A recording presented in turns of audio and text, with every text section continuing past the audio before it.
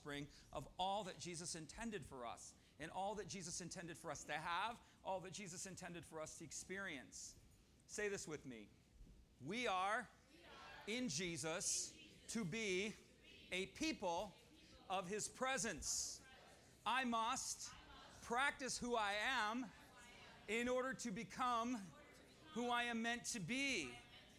We have to practice His presence. We are created and designed to be a people of His presence. And once we understand that that's who we are, we practice the presence of God.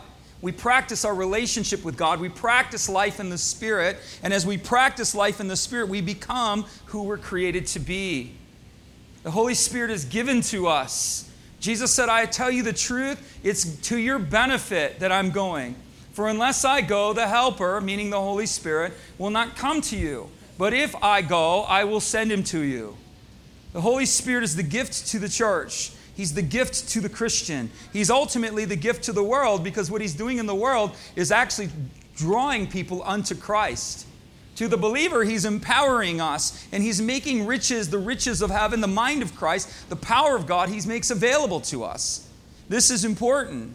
Wisdom is found in the Spirit, right? We have the mind of the Lord. We have the spirit of counsel. We talked about this the last few weeks, and how the Spirit is to move out of our life. And not just move out of our life, but all of these things are available to us. Jesus says this, John 7:38. He says, He who believes in me, as the Scripture says, out of their heart will flow rivers of living water. This He spoke of concerning the Spirit of to those who would believe in Him would receive. Spirit of God is given to those who have faith in Christ and who have surrendered their heart. The Holy Spirit comes in us. He comes inside of us. This is what it means to be a Christian. You may not understand everything. People go, why do you believe? And you can go, I don't know. Jesus lives in me. I can't explain anything else. But when I asked Him into my heart, He came. What evidence can you believe that Jesus is real? What evidence can you give that Jesus is real? He lives inside of you. That's the evidence. Christ in you. We ask Him in, He comes in. That's the presence. Who comes into you is Jesus. Or not just Jesus, but the Spirit of God, to bear witness of Christ in our hearts. So as a believer, I'm going to talk to the Christians here this morning. Say this with me. I am called into a lifestyle, not just a religion, and not just a relationship. It is a relationship that is lived out through a lifestyle. That's what Christianity is. We don't have a religion. Christianity is not religion. It's not. Jesus did everything in His power to tear down religion. Religion is a system of orders and rituals and rites and practices that men establish. And oftentimes, most times, religion has form but no power. Religion has an attraction to us because it makes us look good, it makes us feel good from the outside, but it does nothing to change what is inside. That's the difference. There's a lot of Christians, they like it being religious. They like to look religious. They like to act religious. There's a lot of churches oftentimes and other institutions that like to practice religion because it looks good. But if it doesn't change you, it's worthless. Jesus said it's whitewashed tombs full of dead men's bones. It's nothing.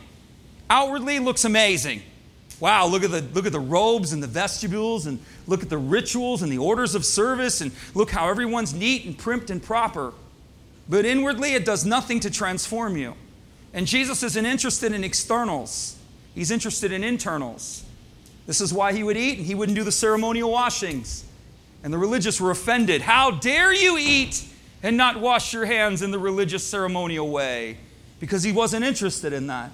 How dare you eat grain on the Sabbath? Because He wasn't interested in that. He was interested in something far greater. Jesus is not interested in outward practices. If your outward practices benefit you inwardly, then go for it. But if your outward practices are not transforming you by the nature of the Spirit, then your outward practices are worthless. They mean nothing. Actually, churches and religions and institutions create traditions. And Jesus said, by your traditions, you make the Word of God of no effect. You neuter the power that's been intended to flow because of traditions, because of dogmas, because of teachings of men, because of the way that men present things and put you into a frame or into a box or into a manner of living. There is no power and there is no life there. Life is in the Spirit. It's in Spirit. Jesus is more reckless and wild than you could ever imagine Him to be. Huh?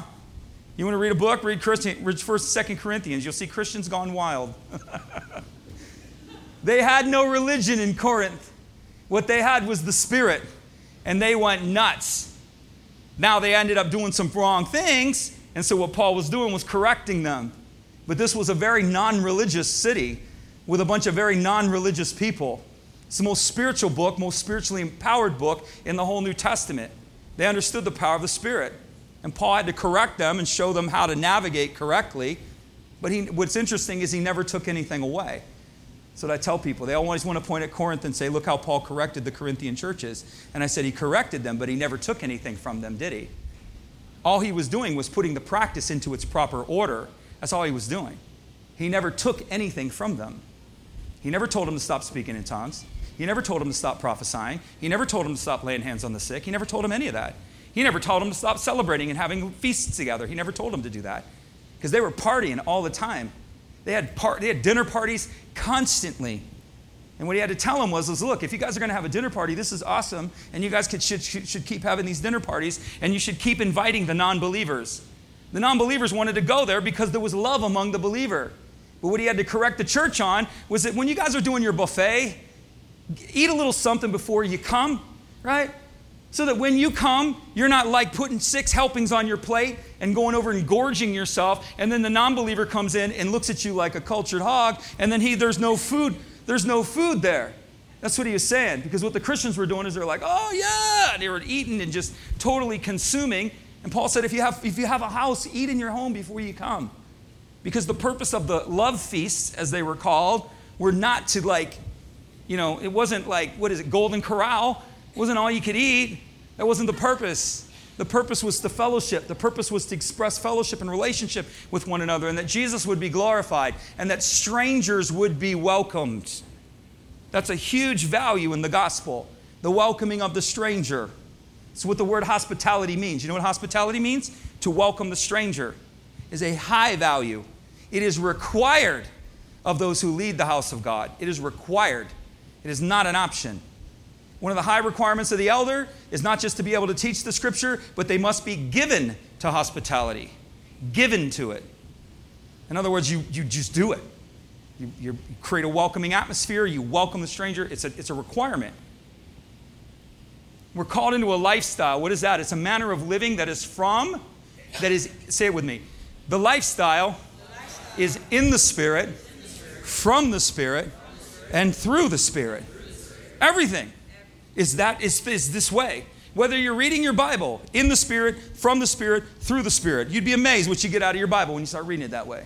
Every aspect of our faith, every aspect of our life, every aspect of our living is to be this way. In the Spirit, from the Spirit, and through the Spirit. The Holy Spirit is the essence of all that Jesus intended to do. He carries with him the fullness of the heaven's government. Heaven's government is in the presence of the Holy Spirit. There is no other answer. The Spirit of God is the final answer. So when the Spirit of God is in the room, there is no other authority. He is the authority. So when you're ministering in the Spirit, whatever the Holy Spirit says is what is. He's heaven's government. He carries with him the anointing. The anointing is the encompassment of all that Jesus died for. And the anointing is imparted. All of the promises, all of the gifts, all of the power, all of the presence is found in the anointing. Where's the anointing? In the Spirit. You get in the Spirit, you feel the anointing.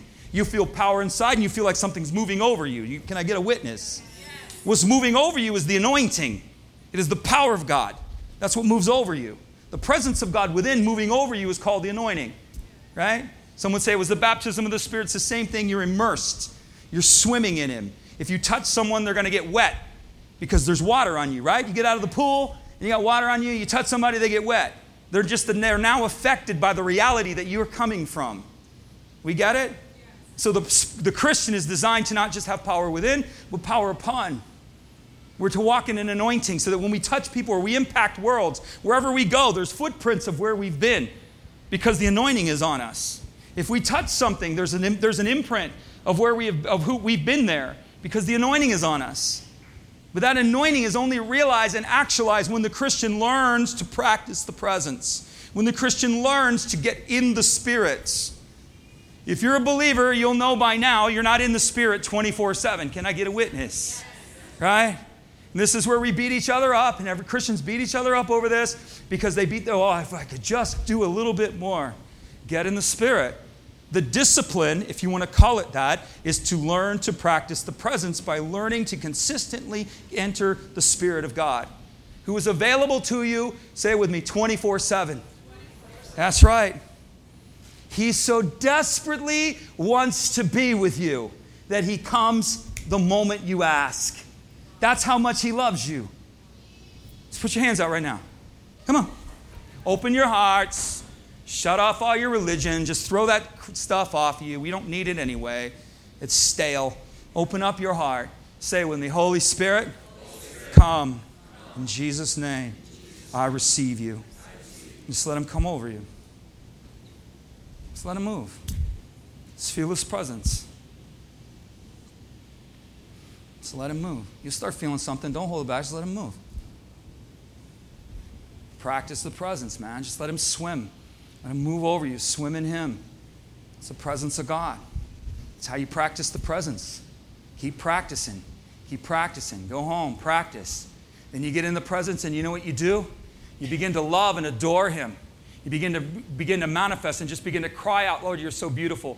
I want more of you. Then you come to another place where you start asking him, Lord, what are you saying? What are you doing? Speak life to me. Give wisdom to me. And all of a sudden, counsel starts coming to you. You start getting ideas and concepts. You start seeing pictures and visions, and you start going, is this real? And it will happen as you learn to practice the presence. This is how we commune with our Father. We commune with him not just by the blood of Jesus. The blood of Jesus makes the new and living way by which we have access to grace, charis, the power of God. We come before the throne of grace, the throne of power. The power is in the Spirit. All of this happens through the Spirit of God. The Spirit of God cannot and must not be neglected. If we neglect this, then we have no one to blame but ourselves. All of the resources of heaven are given to the believer in the Spirit. Sometimes you got to fight for it. Sometimes you got to battle for it. Sometimes there's spiritual opposition. Sometimes there's emotional opposition. Sometimes there's mental opposition. Your mind doesn't want to go there. Your emotions are like, I don't feel like it. Oh, come on, man. Do you know why? Because when you submit to the Spirit of God, your emotions can't control you. Your emotions come under the authority of the Spirit. And now the Spirit controls your emotions. That's why your emotions don't want to submit. That's why your emotions don't want to go into the Spirit. Your mind doesn't want to do it because your mind wants to say, well, I want to be in control and I want to think I'm the master. When you enter the Spirit, you now enter into the mind of Christ and your perception changes. Do we understand this? This is why. There's circumstantial things that happen to you. You might be saying, hey, man, I'm going to start worshiping. And somebody's beating at your door telling you that your house is on, or your car's on fire outside. You know what I'm saying? Right the moment you go to get in the Spirit, it's like, boom, everything explodes. There's opposition to it because that's where the power lies. I always tell the Christian, Satan is not anti-Jesus. He is anti-Christ. He is anti-anointing. If you can get that, you'll understand exactly what he's opposing. He's not opposing salvation. I got news for you. He's not anti-Jesus. All of the networks don't have a problem with Jesus. Most people in the world don't have a problem with Jesus. They have a problem with the power. Because the power is in the anointing. The enemy resists the anointing. He is anti-Christ. Christ means anointing. He is anti-anointing. We got to get it. Nowhere does it say the spirit of anti-Jesus. Nowhere does it say the spirit of anti-salvation. But the Bible is clear there's a spirit of anti-Christ. There's a spirit of anti-anointing. And so if we understand that, we have churches that partner with that spirit. I don't know if you're aware of that. We have churches that come in agreement with the spirit of Antichrist. I'm not saying they're not saved. I'm not saying they're not teaching the gospel. But they're not teaching the gospel of the kingdom. And they're partnering with a lie that says there is no power. They're partnering with a lie that says there is no anointing. When they say the power is gone and it all died with the apostles, you know what I tell them? Who told you that? Your Bible doesn't say that. I don't know who you're listening to, but that's not what my Bible says. My Bible not only says that, but my reality doesn't say that because I see the power of God moving every day. We have to be careful what we partner with. We partner with the Spirit of God. We partner with His will. We do not deny the power. Men will be lovers of God. What will they deny in the last days? Anybody know? Anybody know the word? They will be lovers of themselves. They will profess godliness, and they will deny, professing godliness, but denying what? The power. They're not denying salvation. They're denying power. Huge. Huge. It's interesting when God's theology doesn't line up with ours, right? When the theology of the Bible begins to contradict the theology of some men. Jesus tells us the latter-day church, the last days church, will deny power. They will profess godliness in all of its forms. All of the forms of Christianity we will proclaim. Oh, we proclaim baptism. Oh, we proclaim communion. Oh, we proclaim catechisms. We proclaim them all. We proclaim the Word of God. Bless the Lord, O my soul. We proclaim worship. We proclaim prayer. But let's not proclaim power. Proclaiming godliness in all of its forms except in the form of power. Huh? Where do you think God's heart is? If that's what he says, then where's his heart? His heart's in the Spirit. His heart is desire to manifest power. Power changes everything. Changes everything. Will revolutionize your faith. I was talking to a guy this week. He said, as soon as I started practicing the presence and learning the Holy Spirit, he said, everything about my faith changed. Everything. Because that's what it's intended to operate on. Your faith is intended to operate in power, in the Spirit. You don't have to know what you're doing. You know why? Because the Holy Spirit teaches you.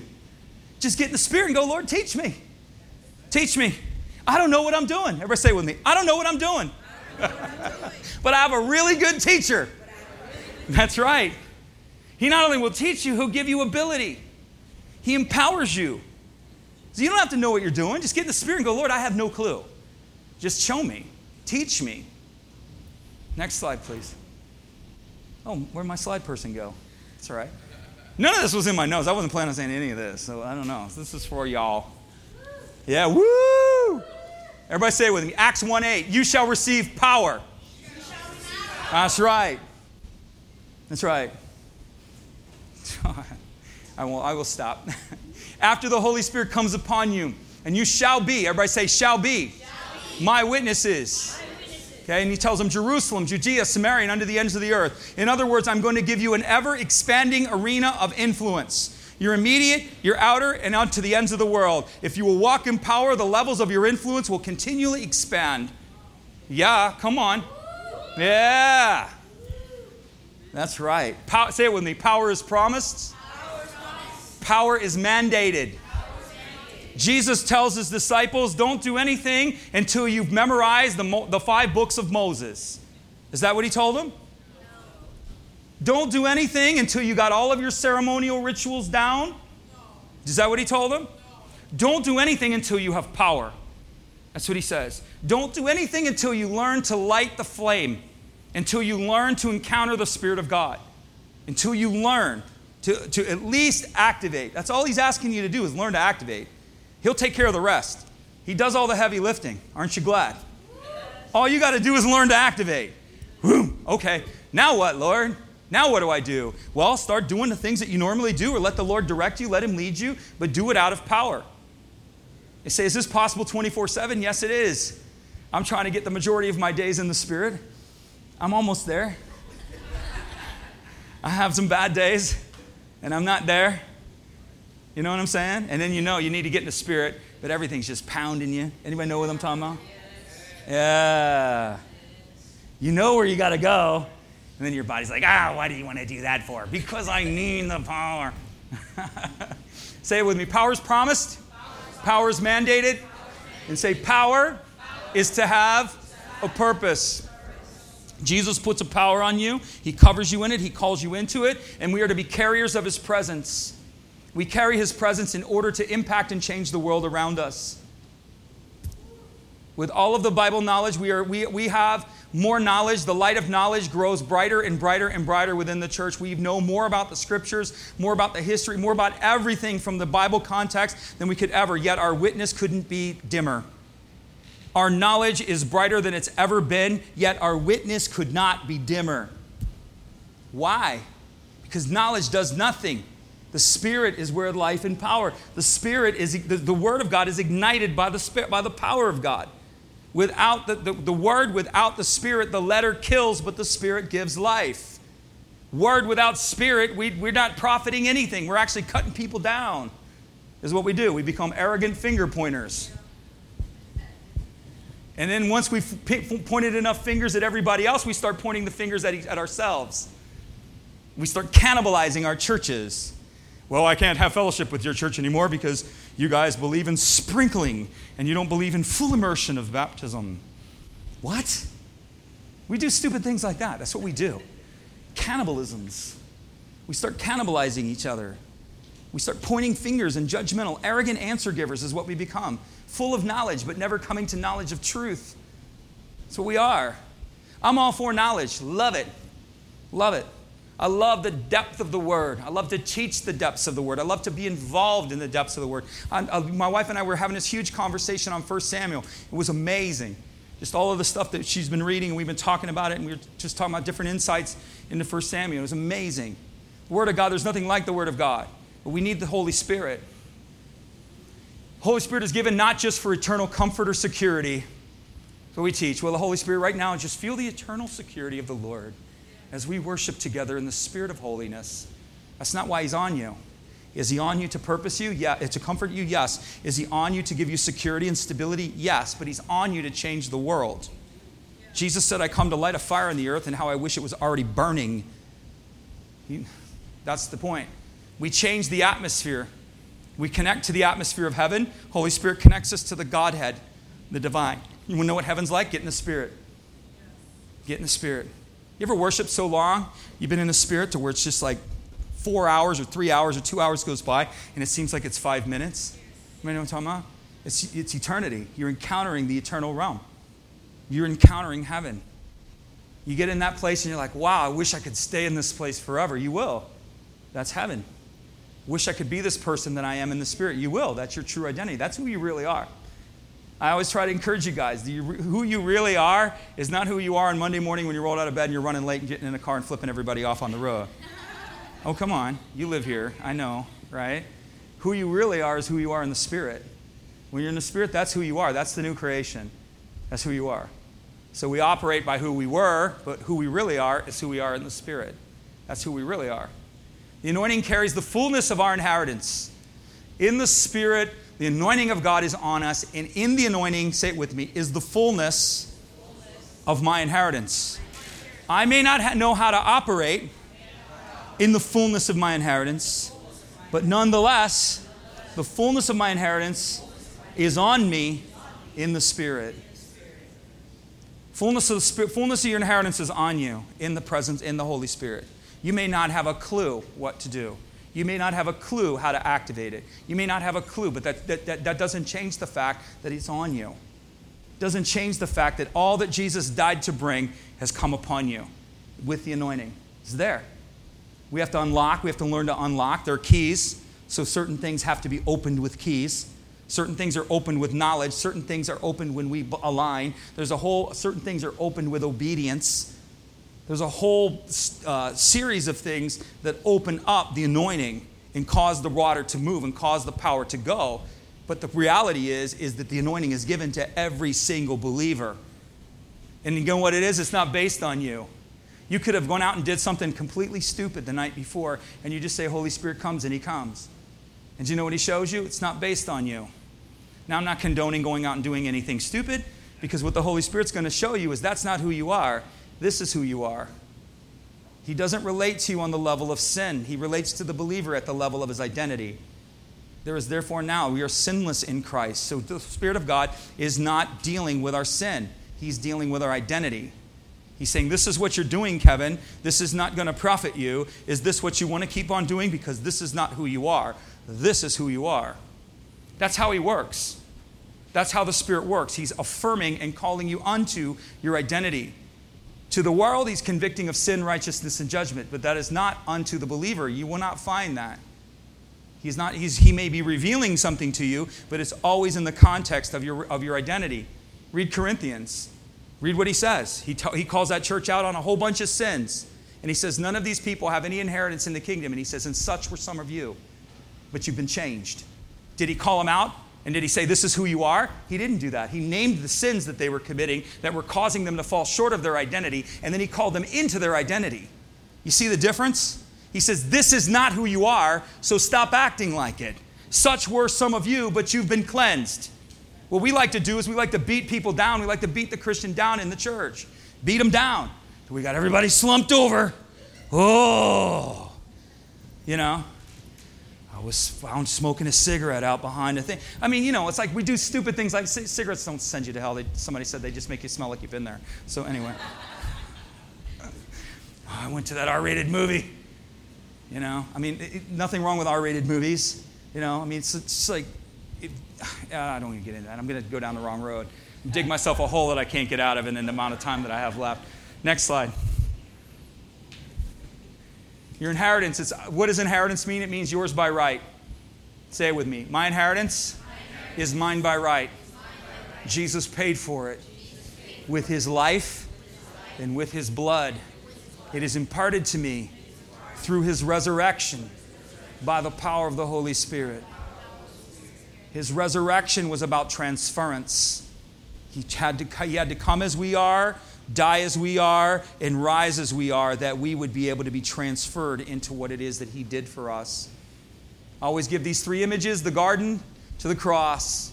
What did Jesus do? He died for emotional healing. He bled for emotional healing. He bled for physical healing. And he bled for spiritual healing. It's right there. We can't miss it. Every Easter, we're talking about the garden, we're talking about the whippings, and we're talking about the cross. Yet somehow we don't believe that Jesus will heal emotionally. Somehow we don't believe that Jesus will heal physically, but we'll believe that he'll heal spiritually. When Jesus bled in the tomb, you guys are going to hear me, when he bled in the garden, you've heard me say it before, when he bled in the garden, that had nothing to do with sin. Nothing to do with sin. He bled and declared, my soul, my emotions are poured out. He bled for the healing into the emotions. When he had stripes on his back, it had nothing to do with sin. Nothing. Crickets. I know what you've been told. I'm telling you what the Bible says. He's been striped on his back. By his stripes we're what? Healed. Right. Somebody said spiritually. Read it in its context. It means healing. Sin was not judged until the cross. The judgment of sin did not come upon Jesus until he was on the cross, not in the garden and not at the post. So therefore, we've got to back up and say, well, then what is the garden all about?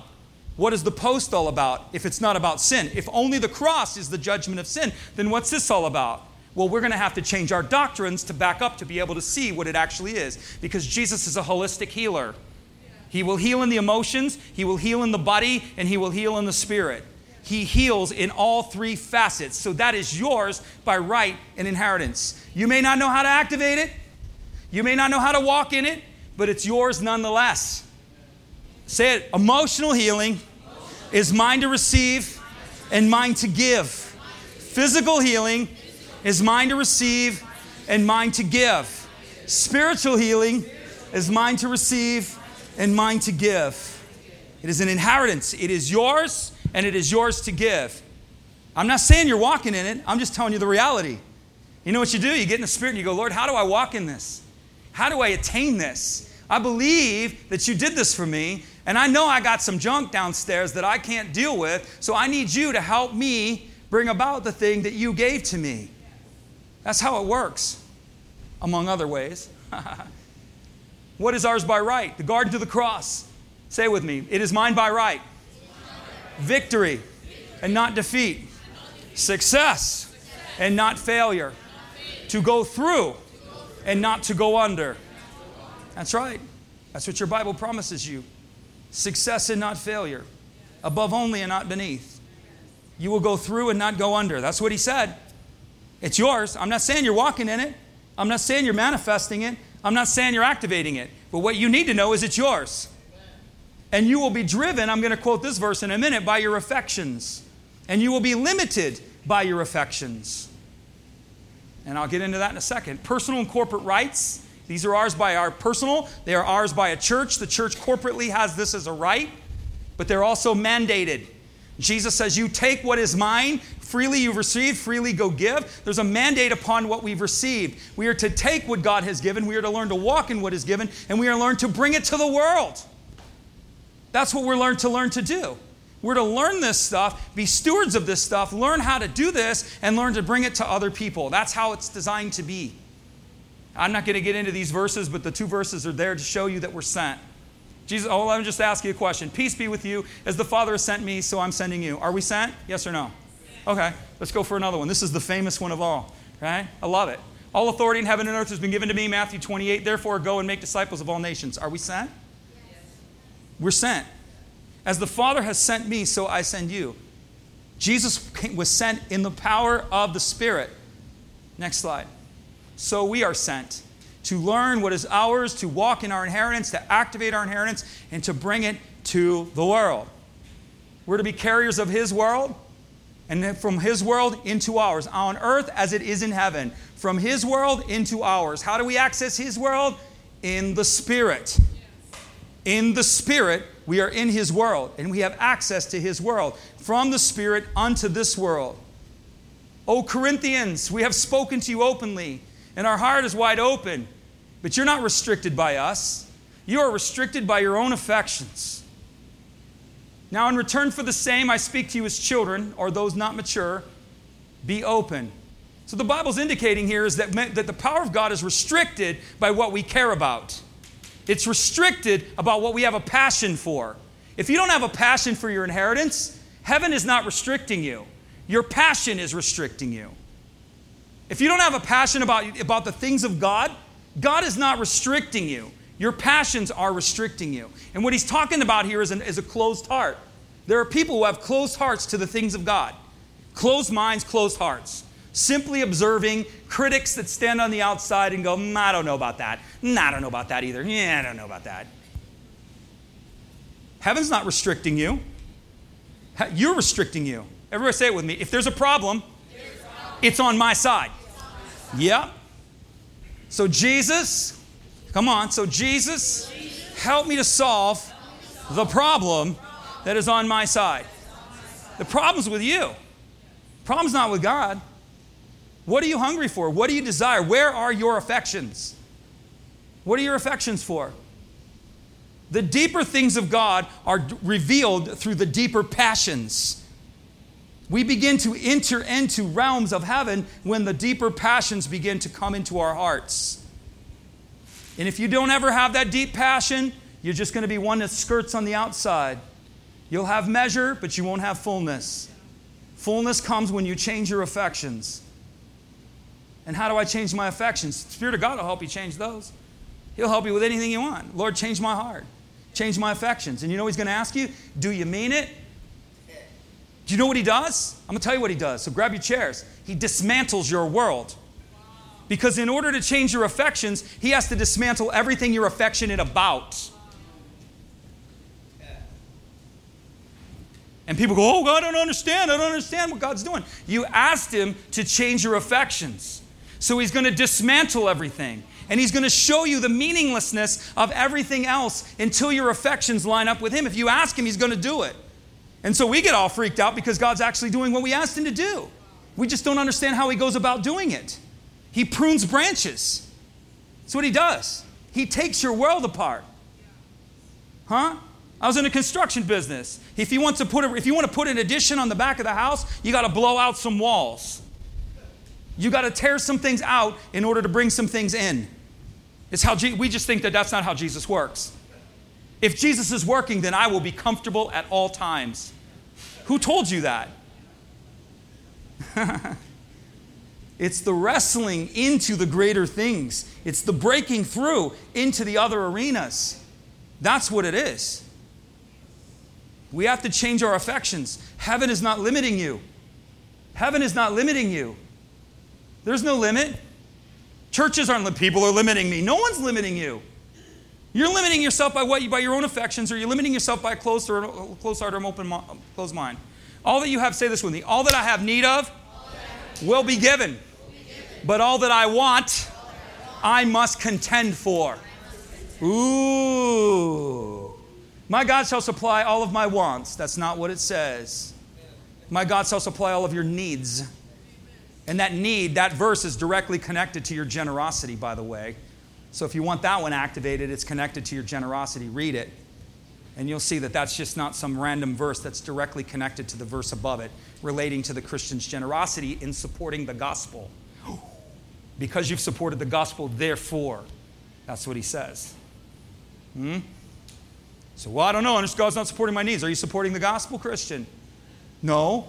Okay, well, why don't you support the gospel and watch that verse come to pass? Will God help you? All the time he'll help you. He sends rain on the just and on the unjust. He brings provision. He will provide. But your wants, what you desire, your destiny, you have to contend for. That word contend is an image of a bulldog. You guys ever had a dog? KP, you got dogs. So you ever had dogs like trying to pull something out of your hand, right? And you ever see those really tenacious ones, those like ones that are really low to the ground? I mean, they're like heaving it out of your arm. It's mine. I want it. They take it. And then every time you go to pick it up, they go and grab it again. That's what it means to contend. You have to grab on and you have to pull it until it becomes yours. That's what it means to contend. Kingdom of heaven suffers violence, and the violent must take it by force. The dominion, the rule, the reign of God, the destiny of God suffers a violent opposition. There is an opposition against the rule and the reign of God in all spheres, your life, and everything. And we must be tenacious and violently oppose what opposes the dominion of God. You have to contend for what is yours. How do I contend? Ask the Holy Spirit. You see how this works? It is a constant, continual partnership with the Holy Spirit. He may have already given you some directions, and so you do that. Say, Lord, I want this. How do I contend for it? Teach me how to contend for what is mine. Show me. Show me. And again, here's how he works. So we know he'll start pointing out areas where you're not courageous. He'll start pointing out areas of compromise that are leaving you exposed and the enemy's ravaging you. He'll start showing you things. Oh, that can't be Jesus. That's not Jesus. He would never call me a coward. Oh, really? He does it all the time. He will confront you on the areas of your life. It's how he works. If you want to know how to contend for your promises, simply ask him, and he will begin to tell you. He'll begin to download these things to you. He'll begin to instruct you and open you and give you paths forward. That's how he works. Say it with me. It is a constant and continual partnership with the Holy Spirit. I love this one of my favorite verses in all the Bible, Galatians 4:1. I say to you that the heir, say that's it, in Jesus, say it with me, in Jesus, I'm the heir. But so long as I'm a child, I'm no different than a slave. It's right there in black and white.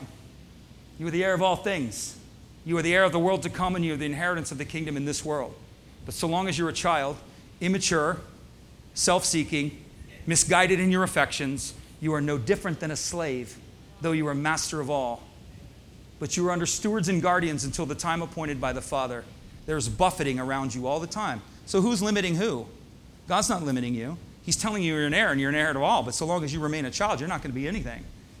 So long as you're immature, I didn't say you weren't saved. I didn't say Jesus didn't love you. We're talking about destiny and inheritance here. This is what I'm talking about. I'm not talking about salvation. So long as you're a child, you are no different than a slave.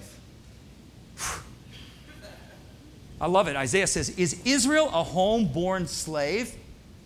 Are my people created to walk in bondage and slavery? It says, then he goes on to tell them why they're in slavery. Because they keep forsaking him and going off and doing whatever it is that they want to do. And he says, this is the reason why you guys are in slavery. I didn't make you this way, but you keep making these decisions, and this is what you're getting. He's saying the same thing Paul's saying in Galatians. The heirs, so long as they're children, immature, unknowing, unloving, misguided in their affections, are no different than slaves, though they're masters of all. You have to know what is yours. Peter said, silver and gold I have none, but such as I give to you. Peter didn't say, by the power of Jesus, rise up and walk. He said, what is mine by inheritance, I transfer to you, rise up and walk. Could it be that healing is imparted to the believer to impart to others? Just a question. Would you, could you, should you? Lord, if you're in a good mood today, that's not how it works. We impart it. We impart it. Next slide. There's a whole story behind all that. I got a lot to say on that, but I won't. Everybody say this with me. As you go. Jesus said, when you go into a household, greet it. And if that household is worthy, let your peace fall upon it. But if it is not worthy, let your peace return to you. When he's talking about households, he's not talking about Aunt Susie's home Thanksgiving dinner party. The word household means oikos. It means center of influence. Whenever you go into a center of influence, bring the presence of the Lord. Whenever you go into a center of influence, shalom is the essence of the presence of God. It means to flourish and prosper. That's what shalom means. As you go into a place of influence, bring the presence of God with you. If nobody wants it, well then just take it back. We're cool. But as you go, bring into these areas of influence, bring the Spirit with you. How does it happen? Here's some practical stuff. Everybody say number one. Yieldedness. Holy Spirit comes through yieldedness. Holy Spirit comes through surrender. Holy Spirit comes when you ask, Lord, come.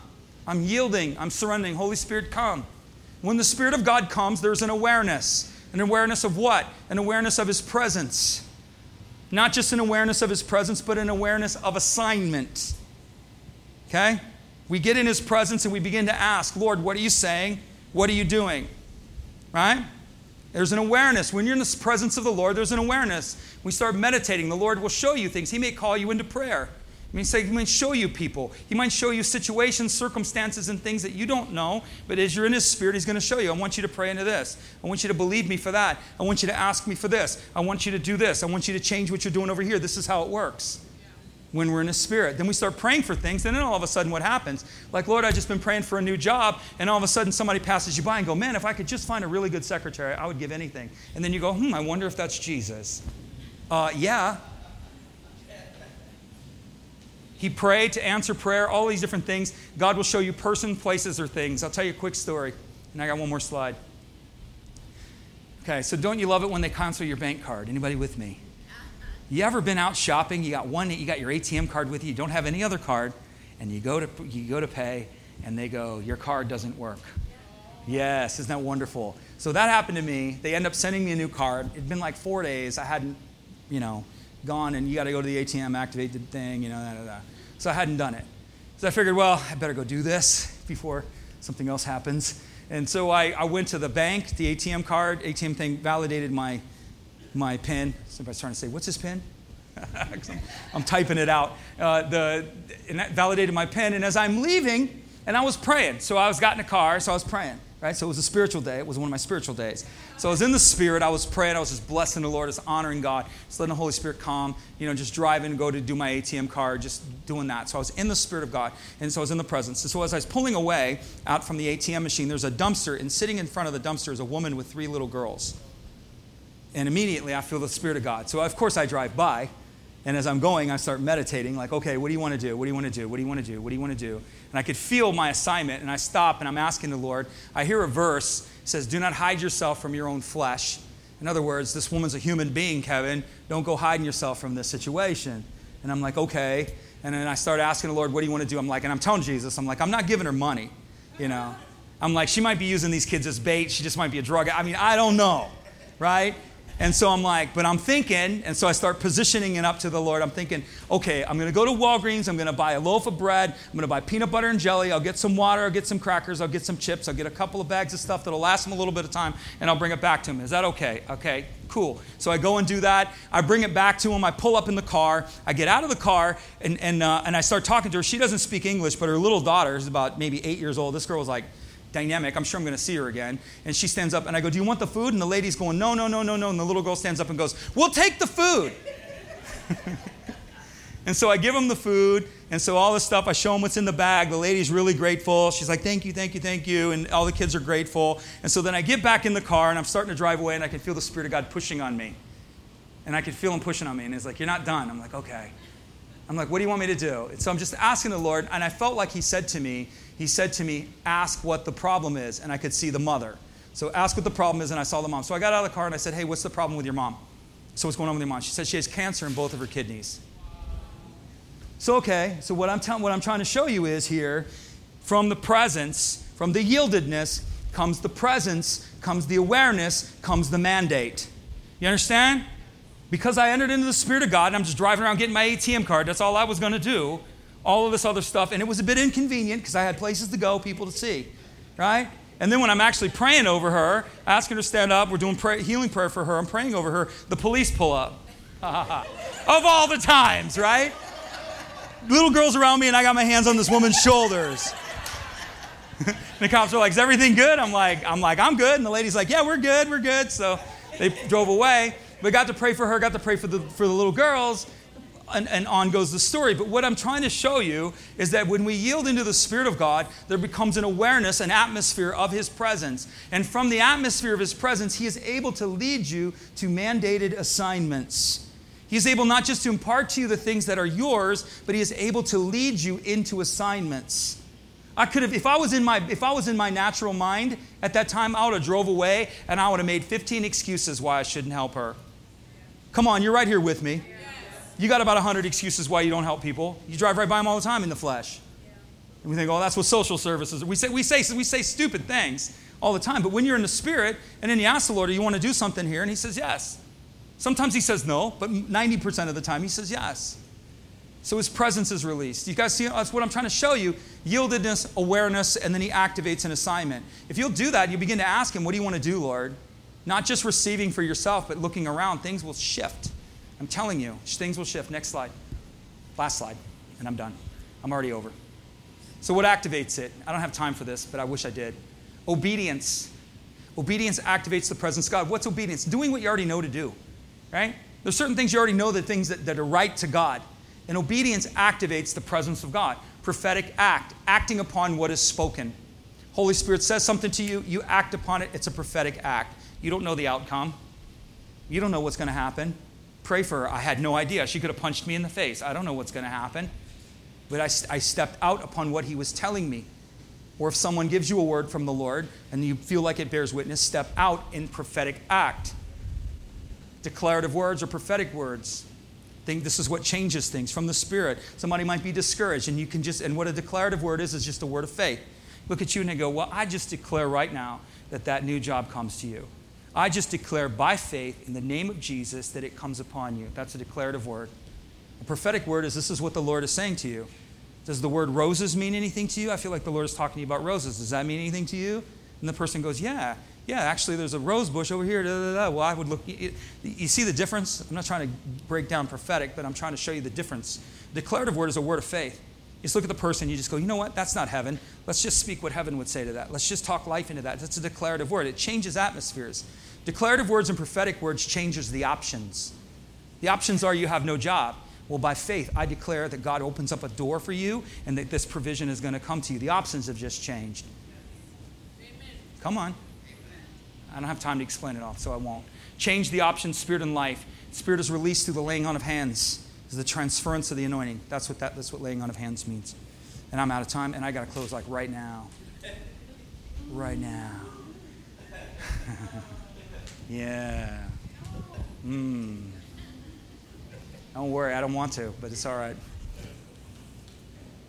If you're here this morning, you've never given your life to Jesus, we want to give you an opportunity to do that.